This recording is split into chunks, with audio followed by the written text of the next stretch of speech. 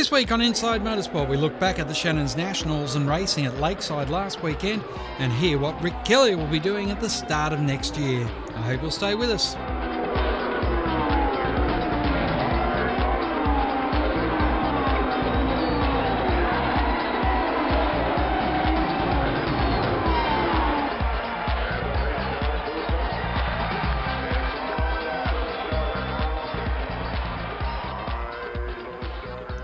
Gary O'Brien joins us on the line as we've had two interesting weekends of motorsport. Firstly, to 2 weeks ago, Gary, when, we've had one of the most controversial finishes to a race in Australian motorsport history. Stuart Gutierrez in the pit lane and doesn't get the victory. Yeah, didn't get the nod from the judges at that stage. I don't know if that's appealable or not, because there's nowhere in the sub-regs that any of us that look through says which side of the wall you'll have to cross the control line on.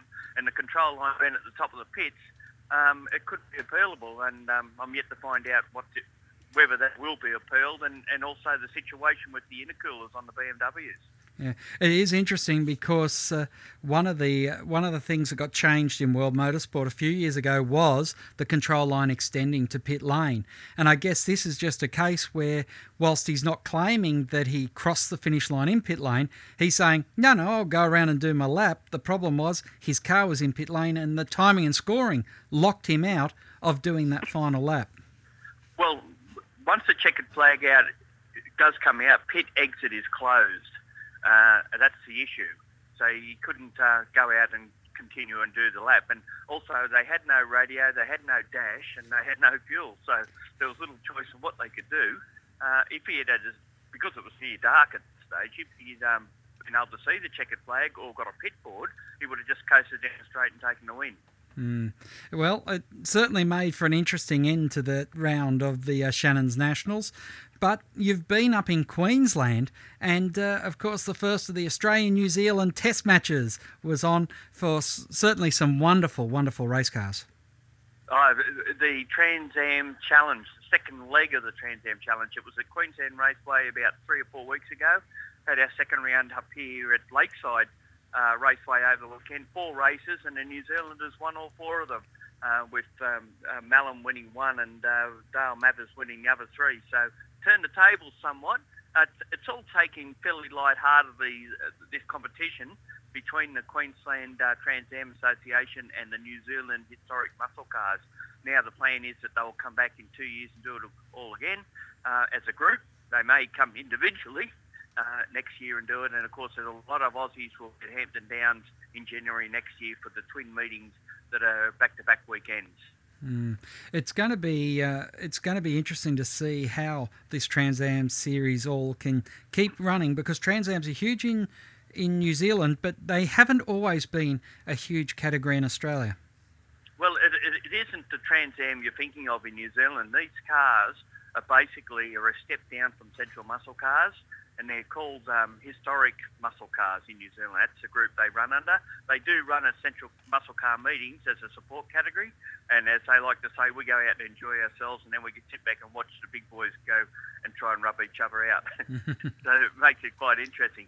And of course, the Australian Trans Am cars, which is, for those who don't know, we're talking cars, American muscle cars, two-door variety, built between 1966 and 1973 with limited modifications.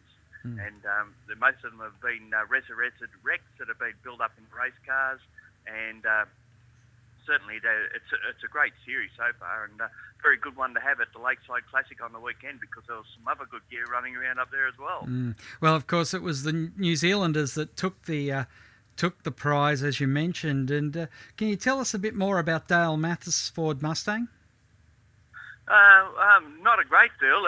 Obviously, him being a Kiwi, he brought that car over here. But a lot of them were Central Muscle Cars, and they've just come back in a more realistic and cheaper, obviously, form of motorsport by not running these big 410 NASCAR blocks and such like, and that we see in the Central Muscle Cars. And because it's a Boss Mustang, 351, I believe.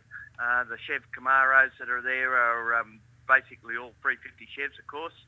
And there's a couple of Frio 2 engine cars. Shane Cowan is a local from up here. His son races in saloon cars. He ran a Frio 2 engine car, got to the lead in one race, and believe it or not, had him in the pits and let go about 2 laps from home, and unfortunately coasted across the line in third spot, and then they red flagged the race. So when it got pushed back a lap, he still got a result that didn't do his day much good. Now, of course, you're up in Queensland at Lakeside last weekend, and you'll be at Queensland Raceway this weekend for the V8s. Have you got a tip for us on who you think could do the business up there at QR? Well, at this stage, I mean, we're a long way out. FPR are claiming that they'll get a pole and they may actually go on with what they started at Council, but they're predicting rain on Friday and Saturday at least, so that could be something to look at.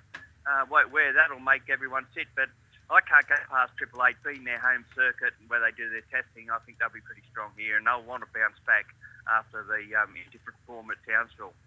Well, Gary, always a pleasure to catch up with you, and look forward to seeing you up there in Queensland Raceway this weekend. I look forward to seeing you too. And of course, we've got a Shannon's National meeting the following weekend, which is the next round of AMC action, and of course, we may, hopefully we don't see the same sort of situation we had at Sydney Motorsport Park. Rick Kelly will be driving for Nissan at this year's Bathurst 12 Hour. He's very excited about getting the call up into the factory Nissan GT squad. Well, I couldn't be more excited about it. I mean, the GTR is an absolutely amazing car in a standard form, so in a modified form like this, I'm sure it's going to be capable of great things. I haven't actually competed in the Bathurst 12 Hour before, and to be honest, it's mostly come down to the right opportunity, and certainly this one is the right opportunity, something I'm very excited about, and it's going to be, for me, the first time I've driven something apart from a V8 supercar in quite a while. So, like I say, I literally couldn't be more excited about the opportunity.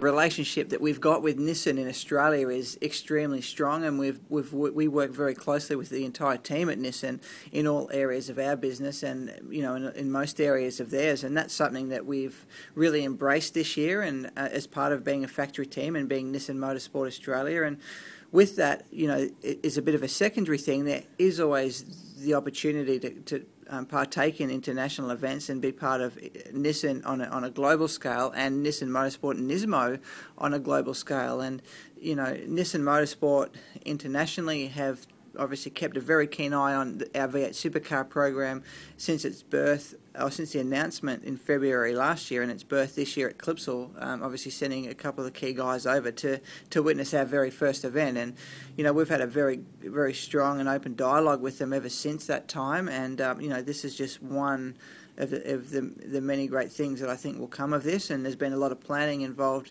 not only in this, but in obviously programs that we're going to hopefully be able to launch in Australia and globally as part of the Nissan team in the near future. Darren Cox is the worldwide motorsport manager for Nissan, and he talks about why Nissan are coming to Bathurst and bringing Rick Kelly along with them. Nissan race extensively all around the world. We obviously race in Japan and have been very successful with the Nissan GTR over the last 2 years in the Super GT Championship, being the champions. We also race extensively in Europe, both in GT3 with the GTR, but also in the Le Mans Series and also the Global Le Mans Series, the World Endurance Championship in LMP2. And of course, recently, with the addition of the Supercar V8 program, you can see that Nissan's motorsport activity is expanding around the world, really to cement what we mean when we say Nissan innovation that excites. So it's really a pleasure that we're able to send some of our international drivers to the Bathurst 12 Hours, an iconic race circuit inside Australia but also around the world.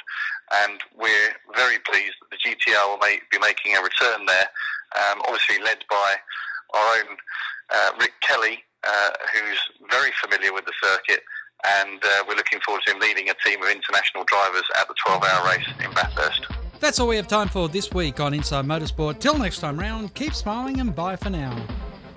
Inside Motorsport is produced by Thunder Media for the Community Radio Network.